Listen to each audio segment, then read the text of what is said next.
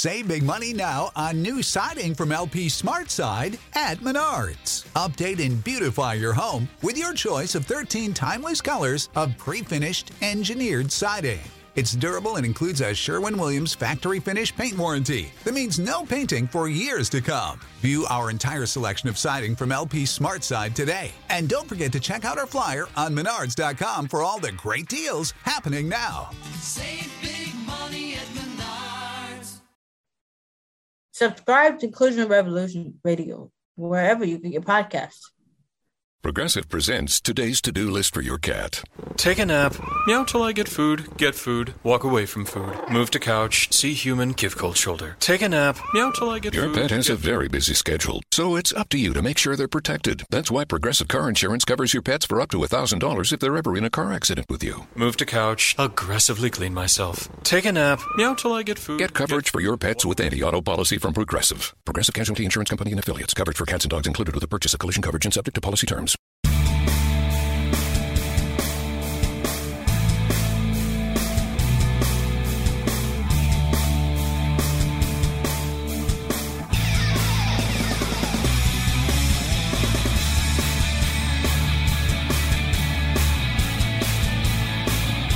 Hello, everyone, and welcome to Stacking the Box. I am Matt Verderam alongside Josh Hill, and football is finally back. This week, all 32 teams get into camp. Right now, pretty much all the quarterbacks and rookies are in camp for these teams. And then in a few days, all the veterans will be back, and then it'll be full swing. So finally, we don't have to talk about all kinds of stuff that they're kind of headlines. You gotta bring it up because it's July 2nd. Nothing's happening in the NFL. There's actual football being played. I watched Patrick Mahomes throw football today. I feel good about it. And so we can move on. We can finally move forward with a lot of the camp battles that we'll get into. We'll talk about both conferences, kind of give an overall primer, some thoughts on what we think might happen. So we have a lot to talk about. And, of course, if you're watching on Facebook Live, please, by all means, comment. If you have a question, we will happily get to it if we can. We'd love to interact with you, so please. Go ahead and bring it up. And if you're listening, well, sorry, but join us next week on Facebook Live, and you can ask us a question then. You can email, you can tweet. Come on. Right, exactly. It's 2018. You can get hold of us. Find a way to communicate. So, first things first. For you, training camp begins this week. Yeah. What is a headline that grabs your attention as we head into late July? Well, first of all, I want to say hi to John and Gary and Clyde in the chat. It's a regular old party here. Football's back. What I like to hear. All right. I don't know. I tend to not get too hyped up about the first initial wave of training camp just because there's so much more that has to happen. So, right away we're going to get everybody talking about training camp, people who are going to get cut, who are the veterans who are going to be out there. Des Bryant still isn't signed, so that's a storyline to kind of pay attention to. Overreacting to rookies, that's going to be a big one. The first time Saquon Barkley takes a carry and trucks some guy, it's going to be, oh, man, get the bust ready. Put him in Canton. Here we go. So it's the rookies overreacting to that. And unfortunately, a storyline to pay attention to is always the injuries. Some big name is going to, tear an Achilles. They're going to rupture some kind of tendon. It always happens. You break a bone. These guys haven't had contact for how many months? Yep. They stay in great shape. It's just these things happen, when the body's been shut down, even for as short a period of time as football players do from the end of the season until now. You talk about guys from Tampa Bay and Oakland who haven't played since December, they're getting out there now. So that to me is going to be something to pay attention to is the injuries because that's when the story of the season starts to take shape. Because a guy goes down and then you're like, uh-oh, Chargers don't have Mike Williams. Uh-oh, the Giants don't have, this offensive lineman. Maybe Nate Soldier goes down. Speculative. But, a guy goes down like that, all of a sudden it's a different ballgame. Well, you bring up what I was going to say, and so I'll piggyback off of it. Look, everybody gets so wrapped up in some fifth-round rookie who makes a great one-handed catch and what a play. Look, it's training camp. Nobody's getting lit up across the middle in training camp. Okay, guys are a little bit more brave going across the middle when they know that they're not going to get hit and it's a glorified 7-on-7 drill. Very rarely do I read camp reports and say, wow, this guy is going to come out of nowhere and shock everybody. If he's been in the league 5 years and he's really not been a big-time player and all of a sudden it's like he's having a great camp, I wouldn't get too excited about that. To me, the thing that matters, and you hit a nail on the head, I wrote about it in Stacking the Box on my column and on Fansided Monday morning, is, to me, injuries are all that matter in training camp. That is it. And the same goes for preseason. I don't care if my team will lose 50-0 all 4 of those games, nobody gets hurt. It doesn't matter. And that's the thing. Look, I remember a couple of years ago when Jeremy Maclin was on the Eagles, tore his ACL the first day of camp. Hunter Henry's already out for the season for the Chargers. A lot of times it's non-contact. Guys just, it's like taking your car out and going from 0 to 100. Your car might be okay 90% of the time, even if it's not great for it, but there might be those times where something blows out in the engine. Yeah. And it's got to get fixed. And so I think that's a pretty good analogy, at least I would hope it is, for what happens to these guys. You mentioned they haven't been hit in months. Even though they keep themselves in great shape, your body's just not used to getting hit by another guy who's 250 pounds and in great shape, right? So that is always the thing to watch. But to further that, there are some teams that are more susceptible to injuries than others. And one of them, the New England Patriots. Okay, last year, for an example, Derek Rivers. Introducing Under Armour's Infinity High Sports Bra. Its ergonomic design is molded to support the natural movement of your body. With cord-out padding, the better breathability eliminates extra bulk without sacrificing support. And quick-dry padding is Under Armour's fastest-drying padding yet. When you're lifting heavy, running fast, and pushing yourself further than ever before, you need a bra that will help you go that extra mile and make you feel your best. Shop the Infinity High Sports Bra now at UA.com. He was their first pick. He was the third-round pick. They didn't have first or second-round choices. He tore his ACL. He was out for the year. He's now back. But they have Tom Brady, who's 41 years old. You don't worry about contact with him, but non-contact. And then, of course, Gronk, who is big and as strong as he is always nicked up. Going into camp last year, everybody thought New England was going to be the preeminent team in the AFC. They'd get to the Super Bowl. They'd win the Super Bowl, and they fulfilled half of that. They got there. They lost. Do you see them as the preeminent favorite again in the AFC in 2018? I see them as the default favorite. I see them as there's not really anybody else there that lights me on fire where you're like, oh, yeah, Pittsburgh's going to do. I mean, we've talked for weeks about how Pittsburgh isn't what we think that they are, isn't who everybody says that they are. So to me, to say that the Patriots are the favorite is almost, I don't want to say lazy, but it's not interesting because it's just the way that it is. They're not going to be able – there's nobody else out there, in my opinion, who's going to challenge them, unless it's the Chiefs, unless it's the Texans, maybe, unless an injury happens. A stiff wind might knock Gronk out the way that we've seen him play over the years. So New England is the default. I guess that's where we're at here in the AFC until somebody emerges to challenge them. And that, to me, is going to be the most exciting part. But for now, I don't know who that's going to be. Yeah, look, I agree. I think it's a great term, default favorite, because I don't look at them as a very strong roster. I know Brady's great, okay? And look, I have this theory that if you have a top 10 coach and you have a top 10 quarterback, unless your roster is a sieve everywhere else, you're a playoff team. Yeah. You're a playoff team every single year if you have those two things, and they arguably have the best of both. So they're always going to be in the mix. But the problem is, I don't care how great Brady is, I don't care how much TB12 water he drinks and all the rest of this crap, he's 41 years old come August 3rd. At some juncture, he's going to take a hit he can't handle. Yeah. His arms are going to start to slow down. I mean, the wheels are just going to start to come off, even if they're not like with Peyton Manning where the wheels just fell off overnight. Cliff dive. Yes. I mean, the wheels are going to, at some point here, start to come off, or at least the train's going to slow down. Edelman's already suspended for 4 games. I look at that defense. Like, we watched the Super Bowl together in the fan side office. With Malcolm Butler off the field, they couldn't stop Philly at all. And as great as Philly is, let's be real. I mean, Philadelphia's offense isn't exactly a juggernaut. They couldn't stop them. Okay, I have real reservations about New England. But again, as you mentioned, you look at the rest of the conference. So who's going to challenge them? My guess is I don't think it's Pittsburgh because I don't think Pittsburgh can stop anybody either.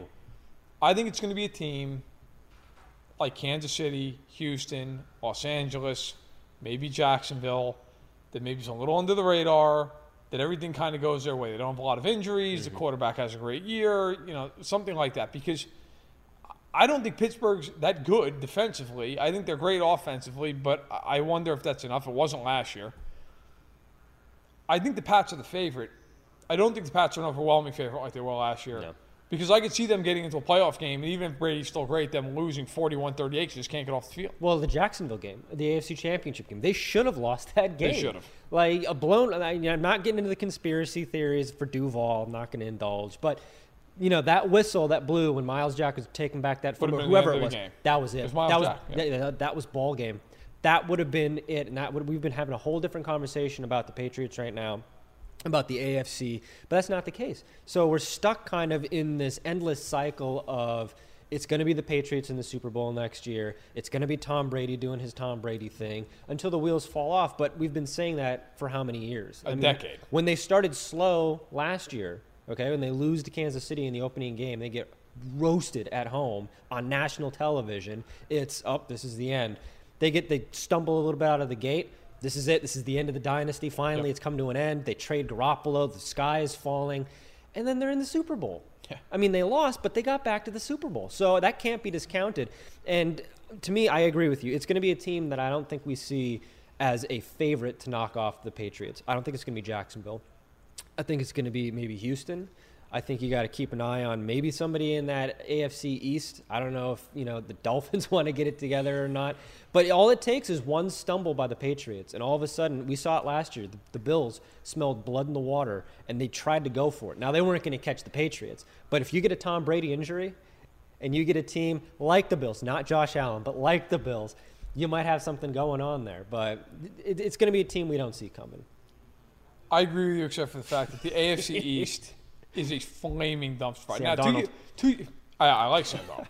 To your point, nobody thought the Bills were doing anything to be having a top 2 pick next year, and they ended up going 10-6. Now, of course, they were the Bills, and they traded away half the team, and the other half the team retired, and whatever. We won't get into Josh Allen. I've made my feelings on that very clear. I actually think if anybody's going to be good in that division, I actually do think the Jets might be a decent. Now, I don't think they're challenging New England, but I mean, in terms of outperforming what people expect them to be. I think their secondary is good. I love Darnold's potential. The problem is I don't think there's a lot around Darnold, so I think it's going to take a few years. If I had to look, like one team we have not talked about at all is Tennessee. Tennessee's got a new head coach. They bring in a whole new offensive system. You've been talking about LaFleur, their offensive coordinator, for what feels like forever. So they're interesting. But I think it's going to be, again, one of those teams that, like, people are like, yeah, but the butt doesn't develop. And you say, well, they got a really good team. Offensively, the problem in the AFC is every single team has a strength that we've talked about, but they all have gigantic flaws. Yeah. Pittsburgh has a big offense. I don't know if they can stop anybody. Kansas City, the exact same thing. And, of course, you don't know what Mahomes is going to be quite yet. The Chargers, they're the Chargers. I know that sounds like a couch flaw, but it's every year with them. Yeah. They have injuries. They blow games they should never blow. I don't know if Anthony Lynn's a good coach yet. And quite honestly, the one thing with the Chargers that does scare me is that offensive line. That line has a lot of questions. I like that they brought in Pouncey at center, but the tackles are still big-time question marks, and Rivers isn't getting out of the pocket. If they get around the edge, he's getting hit. So if you said Patriots or the field, I'd take the field. If you said, give me one team if you had to bet your life on against the Super Bowl, it would be the Pats. But I will end on this. Keep in mind, New England, if they got to the Super Bowl this year, they would be only the third team in history to go to a Super Bowl 3 years in a row. The Dolphins did it in 71, 72, 73. Obviously, the perfect season there in 72. And the Bills did it from 90 to 93, and, of course, famously lost all 4. Yeah. I don't think that New England is getting back because I just think it is so hard to do that. They've obviously, even as great as they've been, they haven't gone 3 years in a row. But right now, I don't know which of those teams it's going to be. If I had to pick, I think Houston's most complete. But again, that flaw is their injuries. Watt, merciless. Coming off huge injuries. Honey Badger was healthy last year, but he's had a lot in the past. Deshaun Watson's had 2 torn ACLs, one in college, one last season. Those are things that matter. But I think New England's vulnerable as they were not for a large part of last season. Yeah, Adam Ramirez agrees with us mostly. He says San Diego, Denver, Kansas City, Houston, and Jacksonville are the teams. One of those things is not like the other. But let's quickly touch on that, though. Denver. Okay, now look. First of all, Adam, thanks for the comment. Okay, appreciate the feedback. Second of all, the Broncos are interesting from this standpoint. They bring in Keenum. We both agree. I don't think Keenum's going all pro here, but he's better than Simeon. Yeah. He's better than Osweiler, right? So they're better at the most important position on the field. My question with Denver is Aqib Talib is gone. You could argue that Chris Harris is a better corner, but they have nobody who can replace him. Roby is a good player, but he's not the lead. They bring in Chubb, so there's a potential there to have a really good pass rush again. The problem with Denver for me is you got to sell me on that offense. Even though Keenum's better, Thomas and Sanders are both decent, but they're on the wrong side of 30. They have no tight end. The offensive line's bad, and the running back situation's up in the air. Royce Freeman I like to pick, but we don't know what he's going to be. Can you make a case for me that they're better than the third team in that division? I don't know. It's the AFC West is interesting to me because it was the same deal as it was last year, where you just don't know who's going to win. Like Kansas City jumps out to a nice big lead in the division, and then stop playing for a month and a half. The bottom falls that was out. fun. They lose to New York and all that. They lost to all three of those New York teams Yeah. in 3 straight weeks. That was awesome. Oh, I remember. I I'm bet still you a little do. deaf from all the shouting. I still have trauma from that Giants game, but that's the end. Yeah, I think if we're talking about teams that you shouldn't necessarily sleep on, or teams that I think people are going to be unfairly mean to as we break down who's going to win, who's not going to win, Denver firmly falls in the category of they might unfairly get categorized as a team that's going to go through a lost season this year. I don't think they're going to go to the Super Bowl. I am iffy on them competing for a wild card spot, but you never know in that division. Who knows? You said it yourself. Who knows what happens with Kansas City's defense? We don't know what Patrick Mahomes is. Yep. That offensive line in Los Angeles, don't know what it is. Phillip Rivers, we talk about a guy, people being one hit away. He's tough as nails, but you never know. He's getting up there too. He's older, just like Eli. And then Oakland, John Gruden could be getting the last laugh here. You don't know what's going on there, and Denver is not the team they were last year. Okay, like you said, Keenum's better. The defense, I think, is going to get back into a position where it can be a little more ferocious than it was. They gave up last year because they knew that they didn't have a quarterback. How do you make a radio ad for an 8K TV that conveys the feeling of 33 million pixels with over a billion shades of color hitting your eyeballs? This is the best we can do. Samsung Neo QLED 8K, unreasonably good. And they weren't going to put their bodies out there Agreed. for Paxton Lynch, for Trevor Siemian, for Brock Osweiler 2.0. That just wasn't going to happen. People got mad at me when I said it at the time, and they can kill me for it all they want. When Paxton Lynch cried on the sideline in Oakland, it was over. That was it. And I know he was hurt. I get it. I know he had a sprained ankle. I understand all that. Guys come off the field with broken legs all the time. They're not crying. And I know you could say, well, everybody handles it differently. Look, here's a hard truth about the NFL. These guys are not like the rest of us in terms of they're crazy on the field. Off the field, they're human beings like all of us. But these guys play through pain. They play through injury. They expect you to play unless it's to a point where you literally physically can't get out there. Paxton Lynch crying over a sprained ankle, that's over. Yeah. There's no coming back from that. And I think they knew it, and they went and got Keenum. We didn't talk about the Raiders. We don't really have to go that into it. You could say, well, the Raiders are a sleeper. Gruden, you don't know what you're going to get out of him. The division's up in the air. I'd say wild card, not a sleeper. I'll be honest. Look, forget the Gruden stuff for a minute. That defense, I just can't get past it. Yeah. At least Denver, Denver's got a good defense. The Chargers have pieces to be a very good defense. Even Kansas City, while I will say flat out, I don't know what they're going to be defensively. There's guys on that defense who can play. There's Berry, there's Houston, there's Chris Jones, there's Ragland, there's Hitchens, there's Kendall Fuller. They at least have the pieces where if a few things go right, you go, okay, their defense is decent. The Raiders, it's Mac, and it's just so many questions that unless everything comes up aces, I don't see them beating one of these teams with a big offense. But good call on Denver. Denver is a team that should be better than it was last year. I think so. You want to talk about the NFC? Let's do it. Let's hop over to the NFC. Who is the favorite in the NFC for you, Verderame? Because we talk about it. We all the way back to the playoffs last year about how much more exciting the NFC is than the AFC. And we just kind of briefly touched on it with it's the Patriots by default in the AFC, and that's not a whole lot of fun. The fun is in who's going to dethrone them. Yep. Flip it over to the NFC. It's just a snow globe that's been shook up, and you don't know who's going to. Maybe the Rams are good. The Falcons bounced back last year. You've got wild cards out there like Detroit, Tampa Bay, Dallas. You don't know what you're going to get. Who is the favorite in your mind in the NFC right now? That is really, it's just, I guess, why we made this a topic. It's really hard. Because unlike the AFC, there's a lot of good teams in the NFC. A lot. Like if I picked the 7th best team in the NFC and put them in the AFC, they're immediately the biggest threat to the best, right? So I will say the Saints. You and I were in lockstep this last year. We both thought that they might be the best team in the NFC. And I will forever believe, if it was not for that Minneapolis miracle, that they would have won the Super Bowl. Now, that's unfair to Philadelphia because Philadelphia won. They played great. The Eagles were awesome. And a lot of people say, why not the Eagles? It's disrespect. It's not that. I think the Eagles are really good. I think Peterson can coach. I think they've got a great defense. I think Wentz will come back and he'll be okay from the knee. But it's so hard to repeat. Teams don't do it. The Pats were the last one to do it in 03-04. I think Breeze is still at the peak of his powers despite being older. But more importantly, I think they finally have a defense. Yeah. Okay, they traded a lot to get Marcus Davenport. Okay, in my column, I did a power rankings on the 12 players that are most intriguing to watch in camp. He was one of them. I think you trade that much, a first-round pick, you better be good. Yeah. You better be real good immediately because their window's not that long because of Breeze's age.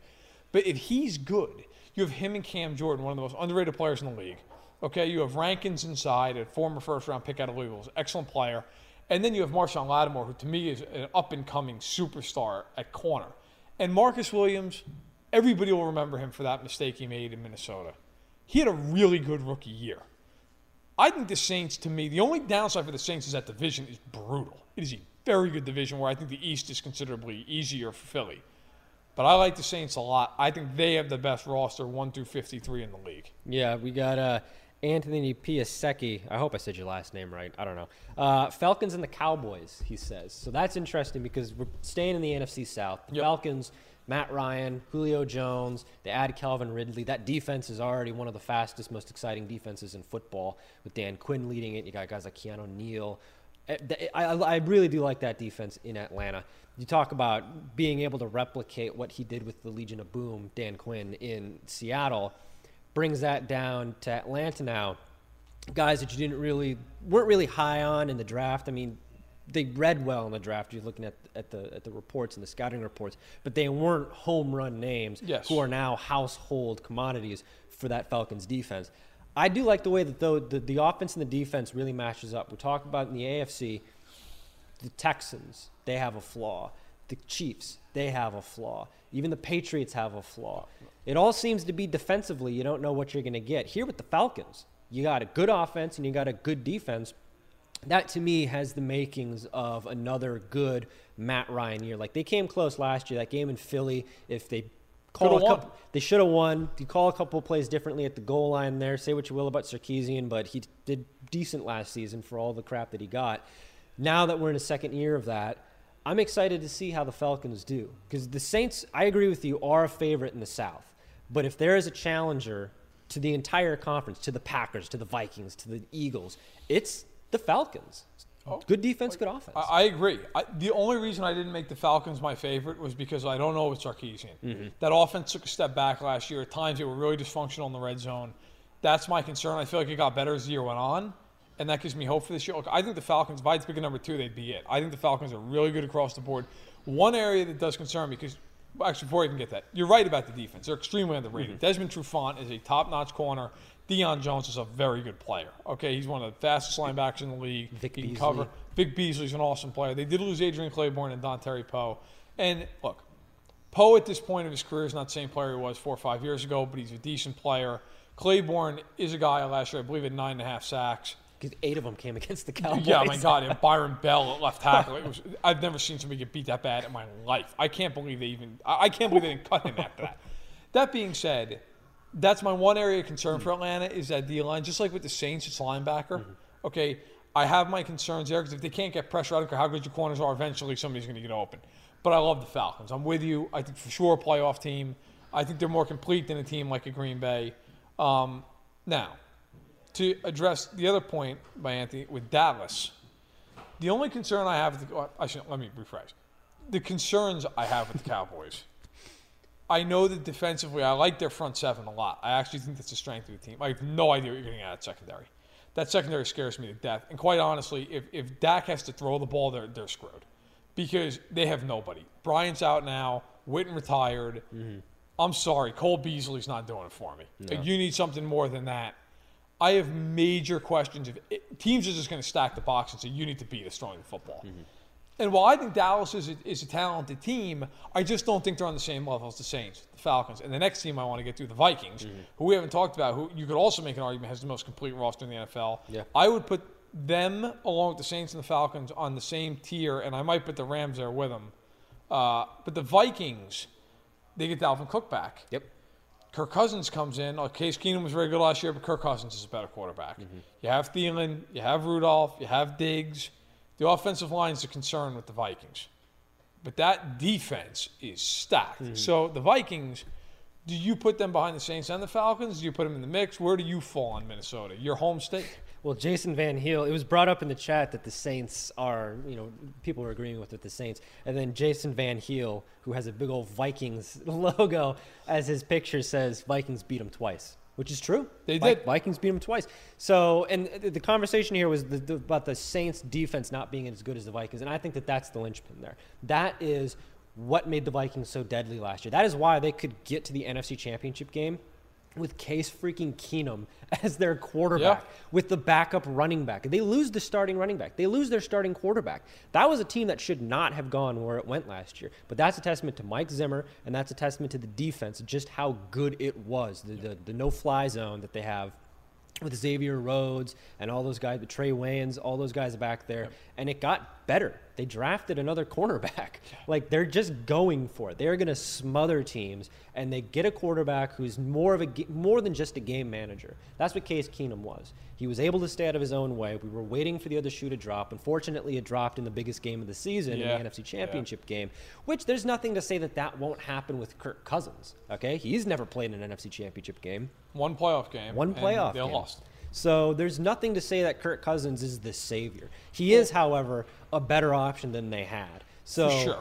The flaws to me still exist in Minnesota, but they were so small. It was like the Death Star in Star Wars. You just had to get the little thing, just a little exhaust port to have the whole thing blow up. And I have no Philly idea what hit that it. is. Well, Like, literally, I've never seen Star Wars once in my life, which probably is only 8.5 people watching this. No clue. Well, but I'll take your word for it. There you go. I know you're a Star Wars guy. Look, but Philly hit it, and that's the thing. So, and it blew the whole thing up. So, and I don't know if there's a team out there that is going to figure out the Vikings. But to my Vikings fans back home and to the Vikings fans out there, these things don't tend to happen 2 years in a row. Okay. And the 98 Vikings should have gone to the Super Bowl too, at the greatest offense in football history. What did they do in 99? Nothing. Okay. Last year felt like a really special year. But now, it's the same thing with quarterbacks that have a really good year. Dak Prescott, you mentioned him. Yep. Really good in his rookie year. Defenses figure him out. Keenum. Going into this year. Yeah, Keenum. Like, Figure him what out. is he? Like, the fact that the Vikings said, we don't want him, would scare me if I'm in Denver. But that's a whole nother Yeah, but topic. teams have had an off season now to say, okay, that's what the Vikings are. Yeah. All right, they're adding Kirk Cousins. It's not like they're bringing in Aaron Rodgers, okay? Teams have had an entire offseason to say, this is what they're about, this is what their defense is, let's try to beat them. They can game plan. So I don't know if last season can be replicated to the same level of success. And I'm a big Mike Zimmer guy, but look, and I like Kirk Cousins. The question is, though, for me, is he as good as they're going to need him to be to go through that gauntlet of a conference? And look, let's just address the elephant in the room, Minnesota, because I think Minnesota is a very good team. I mean, I would put him top 3 in the league, okay? The problem is he better than Breeze? No, he's not. Is he better than Matt Ryan? No, he's not. And Matt Ryan and Drew Brees have been to the Super Bowl. Breeze a lifetime ago, Ryan 2 years ago. I know what I'm getting there. I have no idea if Kirk Cousins can do that. And that's the big question. Look, he got a great deal for himself, and God bless him, $84 million. But he got it because he was one of the rare quarterbacks who, to his credit, took 2 tags and played him out and got himself to free agency, got himself a boatload of money, bet on himself, and he won. Good for him. And to be frank, that's the biggest reason I don't know what I think of the Rams. Like, Jared Goff, look, our job, and my job specifically as the NFL editor here at Fanside, is to sit down and watch tape of all these teams. And I do that. I take it seriously. And I watched a lot of Goff tape last year. Goff was wildly better than he was as a rookie. Goff still misses a ton of throws. And I don't know. Like, they got to the playoffs, they lost immediately. Yeah.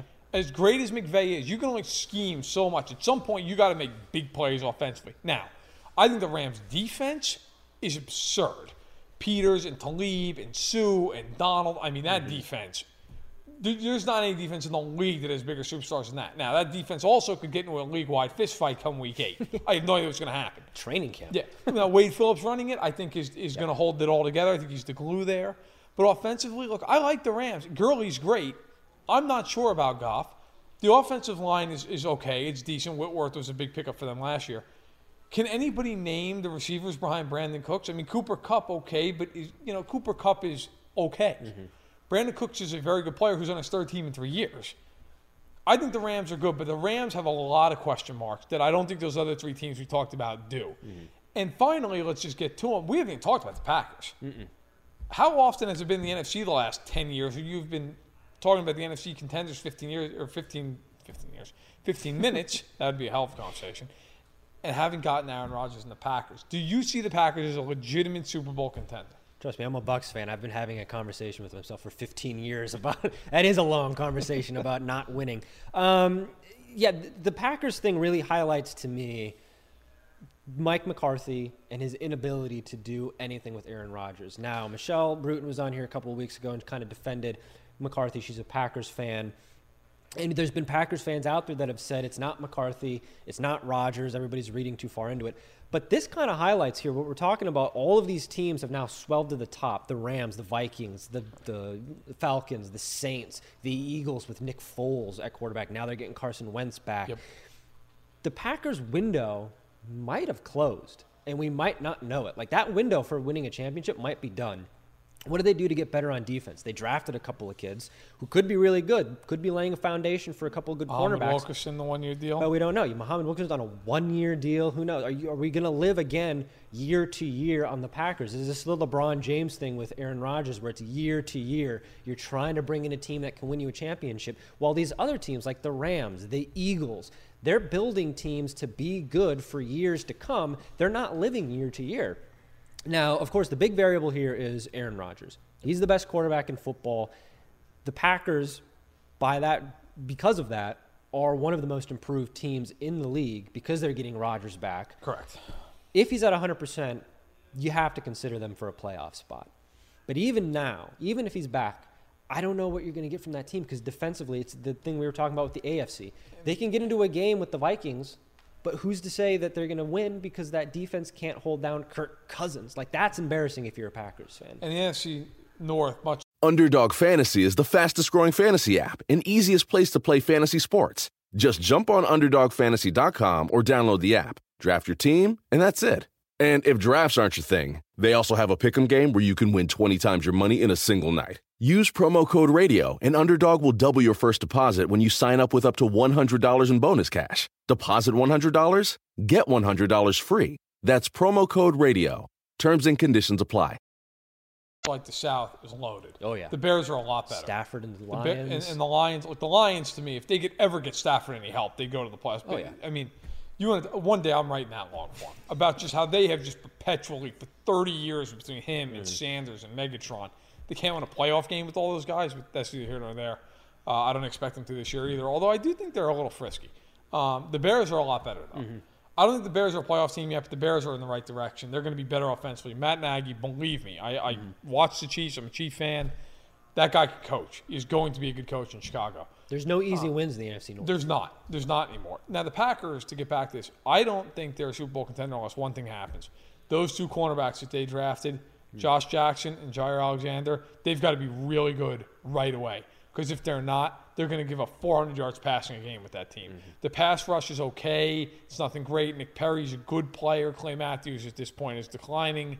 I don't know that, Mike Daniels is a good player, but Mike Daniels isn't a preeminent pass rusher. Okay, same thing with Muhammad Wilkerson. I look at the Packers defense and just go, like it's okay, but if those corners aren't really good, it's got too many holes to succeed in that conference. The offense, Devontae Adams is an up-and-coming star at receiver. I have no idea what's happening with the running backs. I look at the Packers and say they're good. I think they make the playoffs because of Rodgers. But I think in a playoff game, they're probably an underdog against a lot of these teams because these teams are just better. And I think lastly, we have to talk about the Eagles. We haven't really gotten into them. We can wrap up the NFC side of this discussion with them. But I like the Eagles a lot. I think Wentz will come back and they'll be healthy. We've seen, guys even 20 years ago, they tore their ACL. You didn't know if they'd come back. Now it seems like, okay, 8 or 9 months are back. I don't know that I think the Eagles are going to repeat. I don't even know that I think the Eagles are going to win that division again. Not because I don't think they're good, but it is just so hard to do that time and time again. I picked them to win the NFC East. I do think they're vulnerable to some degree. I worry about their corners. as good as that pass rush is, as great as it is, I'm concerned about the secondary, and I'm concerned about Alshon Jeffrey has a history of getting hurt. Yeah. Nelson Aguilar has a history of being really average. I don't know offensively. Like Zach Ertz better be really good again. He has to be. He probably will be. But I could see the issues in Philly. Yeah. You know, and I don't want to be blind to that just because they won the Super Bowl. We do this all the time. Like, this is a thing that happens in football every single year. The same two teams that went to the Super Bowl last year are going to go to the Super Bowl again this year. And like you've said numerous times, it almost never happens. When was the last time we had an honest-to-God repeat in the Super Bowl where both teams got back? I mean, I'm 92-93. There you go. Dallas and Buffalo. So these things don't happen. Or at least they don't happen that often. So it's to the Jaguars fans. This is to all these teams that did really, Rams fans, these teams that did really well last year. That was in the past. Let's move forward now. Teams have had an entire offseason to game plan. Nobody had the Eagles doing what they did last year. But Doug Peterson and his staff, they spent the whole offseason looking at that division, looking at the conference, improving, picking players that are cut right around this time of year in training camp who are either cap casualties or players that teams maybe have lost some faith in but might still have some tread on the tires. The Eagles and Howie Roseman were able to identify those guys for a couple of years, bring them in, and they were able to put together a Super Bowl winner. So we're not thinking about a team right now that is doing what the Eagles did last year, who are going to go out, they're going to go through training camp, they're going to put together a team, they're going to put the polishing touches on a team that's going to compete. Now, I think, sticking in the NFC East, that team might be the New York Giants. I'm with you, 100%. Look at that defense, where it was last year, kind of the Broncos effect, where they're like, what's going on here? Like, you know, Ben McAdoo's benching Eli Manning. What are we going to go out and play for? You had injuries there. You had question marks. We've had a season to kind of turn things over. You know, Pat Shurmur's in town now. They draft Saquon Barkley. There are things going on in New York here that Giants fans should be really excited about. And like you said, the Eagles, a little vulnerable. You don't know what the Cowboys are doing. You don't know what the Redskins are doing. There's no easy wins in that division. Like, the Eagles should have lost to the Giants twice last year. Yeah, I mean, they really could have. And look, now that Ben McAdoo is not on the sidelines at MetLife and he's back where he belongs at the Bada Bing. Gambino crime family. Yeah, he's back at Sats Reality. Look, now that he's back where he belongs, Pat Shurmur comes in. Reports are Odell Beckham and he really have hit it off. Yep. Okay. The Giants are a dangerous team because that offense should be very good. They finally have addressed this offensive line with Nate Solder and Will Hernandez. And we don't have to go too far into it, but the Giants 2 years ago had one of the best defenses in football. Yeah. I mean, it's not going to change. Like, to me, a lot of that talent is still there. The Giants should still be that defense. So, look, the Giants are a team. Everybody's going to say, oh, you guys are crazy, 3-13. Did you see Jacksonville last year? Like, the NFL, like, people, this isn't the NBA, okay? The NFL is a year-to-year proposition. Teams rise, teams fall. It happens all the time. Very few teams stay where they are. When Seattle won a Super Bowl a handful of years ago, everybody said it's a dynasty. It's going to be a dynasty. Yeah, well, I'm waiting for that second ring, and now they're going 5-11 this year. Okay, we didn't even mention them in this conversation. You look at Jacksonville, everybody's picking Jacksonville to go to the Super Bowl. I wouldn't be shocked. Jacksonville went 7-9. Blake Bortles is the quarterback. Harder schedule. By the way, look, and I'm not taking it away from Jacksonville. Jacksonville, okay, they beat Pittsburgh and they roasted them in Heinz Field, and I give them a lot of credit for that. They almost didn't even get that game because Bortles threw for 84 yards in the wild card game against Buffalo. And let's be honest, in the worst football game ever witnessed. That was rough. So, I mean, let's just be honest. If they played anybody but Buffalo in that game, if they played the Chargers in that game, they lose. They go home. We're not even talking about Jacksonville. So, in any event, let's move on to camp battles. But just keep in mind, NFL year to year. Speaking of year to year, Tyrod Taylor last year was in that awful playoff game. You lost. Almost won. And that is the spice of life, John, is, you know, some things turn on a dime. They win that game. Maybe a lot of things don't change in Buffalo. But they lost that game. He didn't play particularly well. But to be fair to him, how could he have with that offense? He now finds himself in Cleveland. He does. On a team that has won one game over the last 2 seasons. Jeez. He will be battling with Baker Mayfield. I don't care that Hugh Jackson said that he is the starter. It's Hugh Jackson. It doesn't matter. Hugh Jackson could change his mind in an hour. Okay, if you were the coach of the Cleveland Browns, would you go with Tyrod Taylor week 1, or would you say, you know what, if we see enough out of Mayfield in the preseason, we'll roll with the number 1 overall pick? I'm of two minds of it. One is more sane than the other one. The sane mind says it's the Tyrod Taylor show 16 games this year. Ooh. Just keep Baker Mayfield on the bench. Let him watch. Tyrod Taylor's a good quarterback, okay? He gets a bad rap for what happened in Buffalo, but Sean McDermott and that offense never believed him. And they never gave him the type of system that he needed to really play to his strengths. He's a mobile guy. He kept plays alive. A lot of the reasons that they won was because he was able to keep plays alive and he didn't turn the ball over. Okay, that's big. If he can do that in Cleveland and he can show Baker Mayfield the ropes there, he can show Baker Mayfield, hey, I'm a guy that's like you. People didn't believe in me. People said this about me. People said I wasn't going to make it. I wasn't given a fair shake, and I'm making something of it. That's an important lesson for Mayfield to learn. That's not necessarily X's and O's. And this is a guy that's coming into Cleveland, with the crotch grab and everything like that. There's a lot of issues, questions, I guess, about whether or not he's going to be an issue. I would say it's the Tyrod Taylor show for 16 games. The insane mind, or the insane mind, whatever you want to go with. Hugh Jackson mind? The Hugh Jackson mind. The one that's going to be fired by Halloween, is Baker Mayfield's going to do something good in training camp in the preseason, and it's going to be, Russell Wilson, this is the same thing. Pete Carroll went with Russell Wilson after they had just given, Matt Flynn $8 billion to be the starting quarterback. He was right, to be fair, but yes. And that's the thing.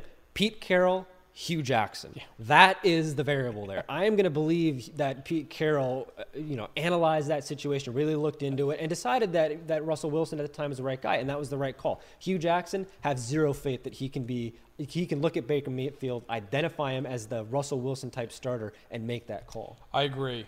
Look, Hugh Jackson terrifies me here.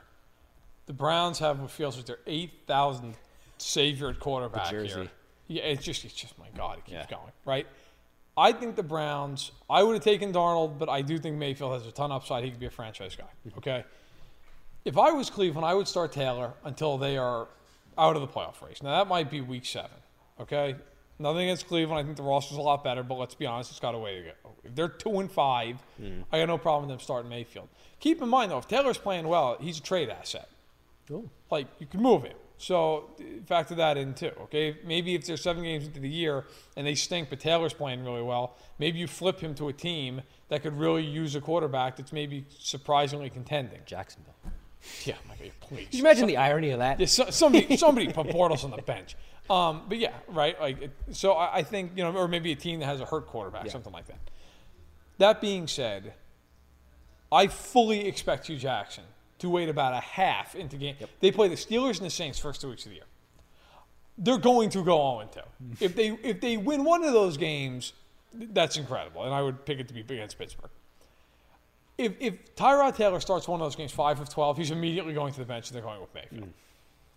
If that happens, I would walk down onto the field if I was John Dorsey and fire Hugh Jackson on the spot.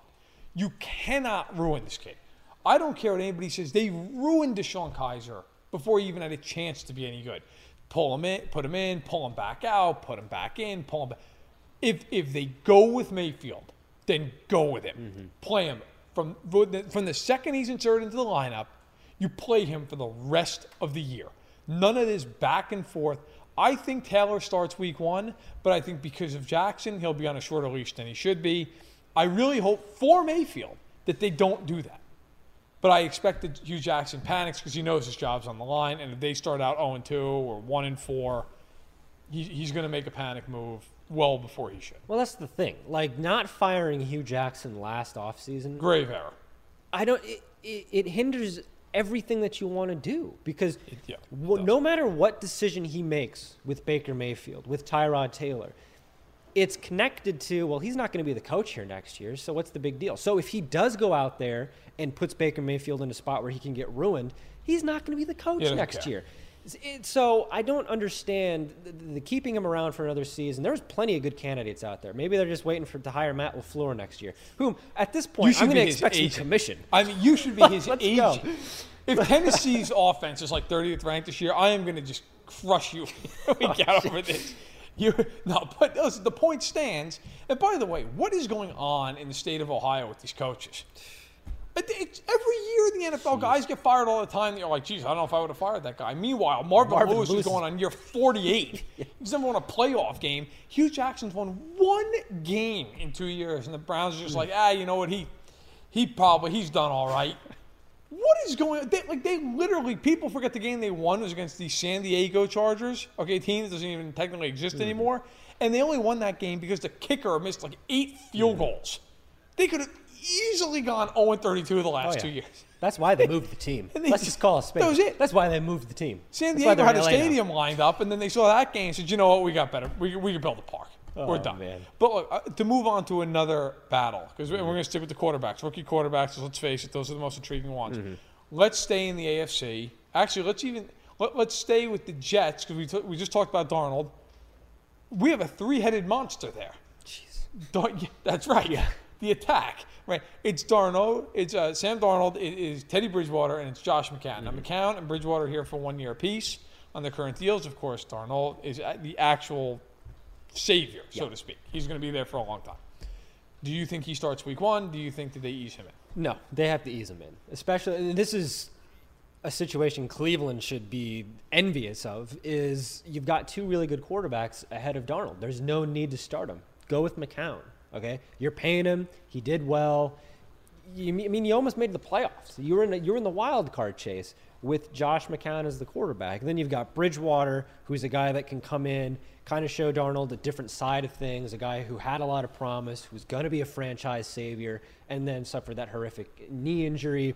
Brutal. Sets him back. But this is another opportunity for Bridgewater to kind of, pun intended, bridge himself to his next job. Okay? Yeah. I think he's going to be a starter again. Yeah, he's going to be at least a backup somewhere else next year. Maybe, unfortunately, that's where he's going to go, is he's going to be a career backup. But, Sage Rosenfels was a guy who nobody really talks about. That 1 year Brett Favre was really, really good in Minnesota, the only year he was good in Minnesota. Rosenfels was the backup, and that was because they were going back and forth on the sideline. You got another guy, another smart, high IQ quarterback with eyes on the game, with eyes on a defense to help you out. Darnold has 2 of those guys, okay? So that, to me, is really, really important to his development. What's not important is rushing him out there in a lost season, because the Jets aren't competing. Let's be real. They're not competing. I agree with you. And I think actually the Jets are the most set up not to throw him into the fire right yeah. I think the Jets, quite honestly, I would play Bridgewater, because if you play Bridgewater and he's good, get rid of him. Trade him. Trade him. Yeah. I mean, you could get something significant for him. He's a young guy, a former first-round pick. Like,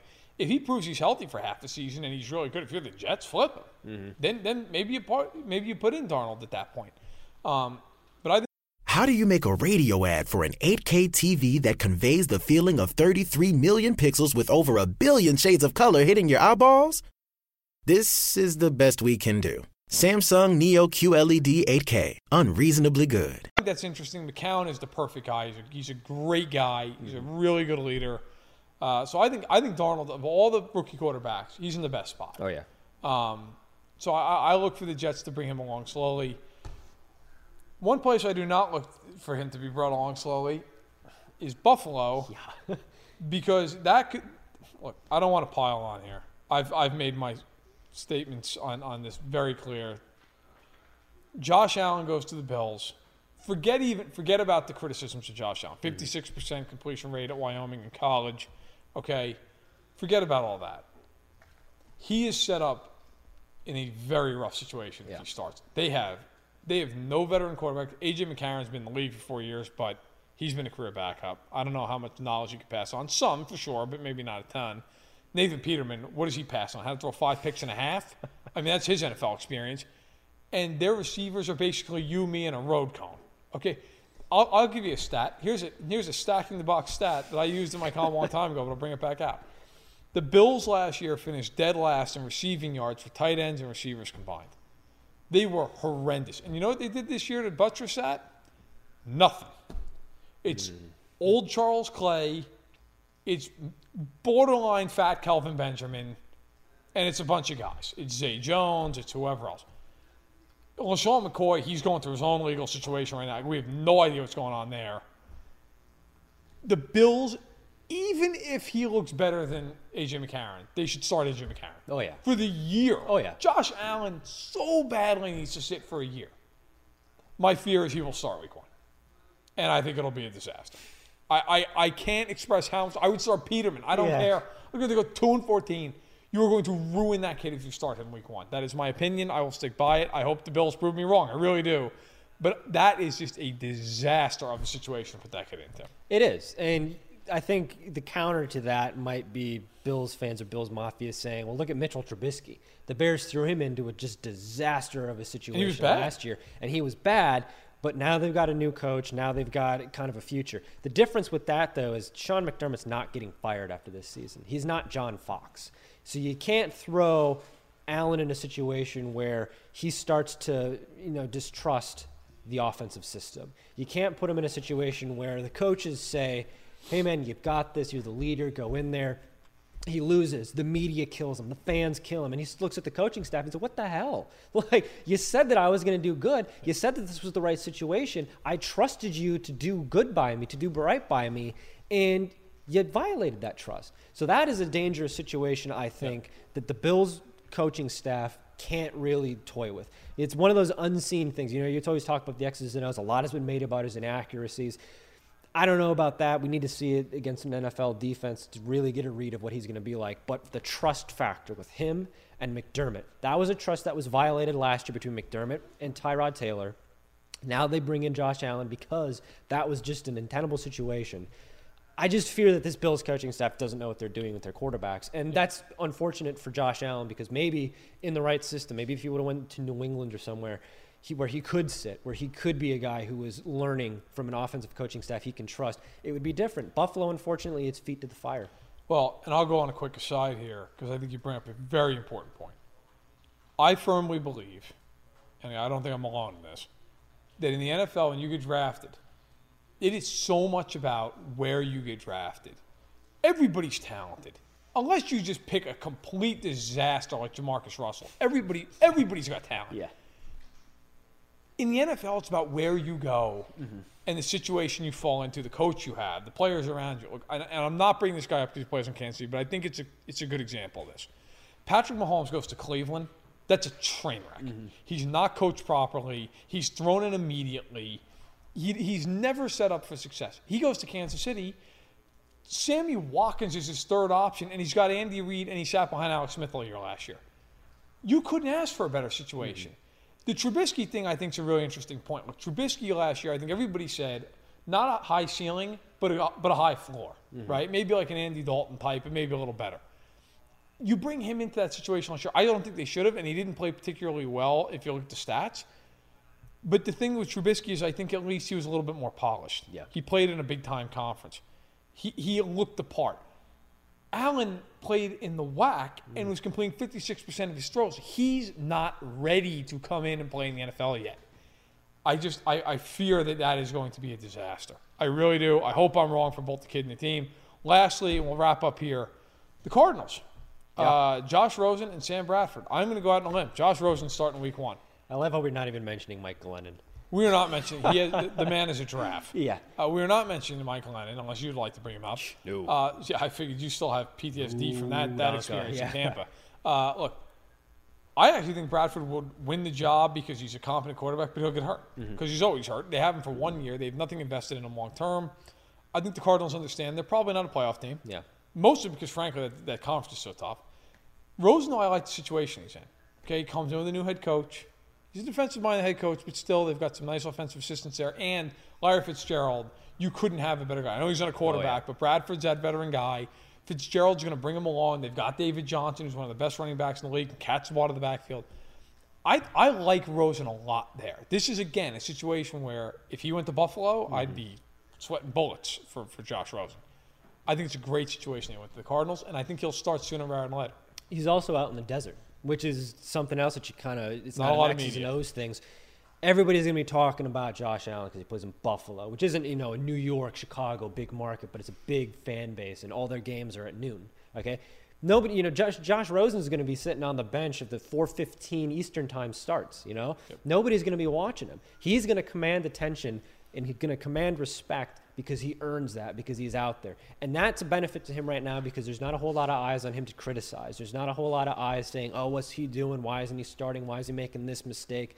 He's in a perfect situation. He's a smart guy. I mean, we talked about it coming into the draft. about how teams don't like it because he knows how to read. So The knock on him literally going into the draft was he's smart. Yeah.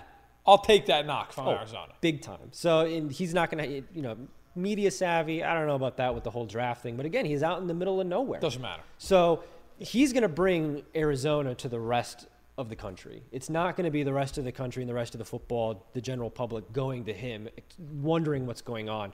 We're going to start hearing his name again when he's earning that, when he's starting to come out and be the guy in Arizona. And for now, he's going to kind of lay in the weeds, sit behind Sam Bradford. Honestly, if Sam Bradford gets hurt, I'd start Mike Glennon because you're not going anywhere. You can get another high draft pick. Oh, my God. Just lean all the way into it. They have like 30 fans. You got to build up that fan base. Oh, yeah, just lean all the way into it. But then, you get another high draft pick. He gets another year, and then You'll get that draft pick, all right. You talk about and my main reason for this, and it might be controversial, is he was so pissed off that 9 guys went before him because he went 10th overall? Right? He went where Oakland was picked. Yes. Yeah, 10th overall. So he was so mad that 9 guys went before him. Can you imagine the fire in his belly if Mike Glennon starts over him? It will be an inferno. Yeah. I want to light that fire if I'm the Cardinals. Oh, yeah. I don't know that I can see that fire being lit. Oh, my God. If they went with Mike Glennon, that would be unbelievable. Everybody out there would be picketing. My God, yeah. That'd be interesting. Yeah. And, of course, we didn't bring up Lamar Jackson and Joe Flacco simply because I think it's Flacco's job. Oh, yeah. I mean, I actually think they should go with Jackson at some point because they just need to invigorate that offense. But unfortunately for them, Flacco signed for $20-some-odd million. Yeah. They're not going to sit him. They're still a team that can make a wild card run. So, and maybe even a divisional run in that division. Who knows? So, Flacco will play. Jackson will sit a year, I would imagine. But lastly, we have to say thank you to our sponsors, Fanatics. Indeed. Right? Fanatics, if you go to fanside.fanatics.com, you can get all your gear. Come on, it's training camp. What are you waiting for? It's time. Go get your jerseys. Got my Marcus Peters jersey coming in the mail. It's a silent protest. It cost me some money, but not as much money as it could have because I used the code FANSIDED and you save 20% on shipping. So what are you waiting for? Go get your stuff. Fanatics, they deliver. They do everything right, and we're so proud to have them as a partner. So, with that being said, any closing thoughts on our training camp primer? Football is back, and I'm really excited about it. I'm just ready for football to finally matter again instead of just chasing storylines here. So, for Josh Hill, I am Matt Verderham. Thank you so much for watching here on Facebook Live. If you commented, thank you even more so. We will be back again next Monday. I will be here. I will be here not 2 weeks from now. So I apologize. I was thinking about my vacation. As you do. Yeah, I was. We'll be back next Monday. 1 o'clock Eastern, right here on Fansided's Facebook Live page. And, of course, check us out on iTunes. It's the Stacking the Box podcast. Please subscribe, download all the episodes, shoot us a tweet, an email, get a hold of us. We'd love to hear back from you. Any and all feedback and questions are welcome. We're happy to answer them. So, for Josh Hill, I am Matt Verderham. Thank you so much for watching, and enjoy your week with football. Underdog Fantasy is the fastest-growing fantasy app and easiest place to play fantasy sports. Just jump on UnderdogFantasy.com or download the app, draft your team, and that's it. And if drafts aren't your thing, they also have a pick'em game where you can win 20 times your money in a single night. Use promo code RADIO, and Underdog will double your first deposit when you sign up with up to $100 in bonus cash. Deposit $100, get $100 free. That's promo code RADIO. Terms and conditions apply.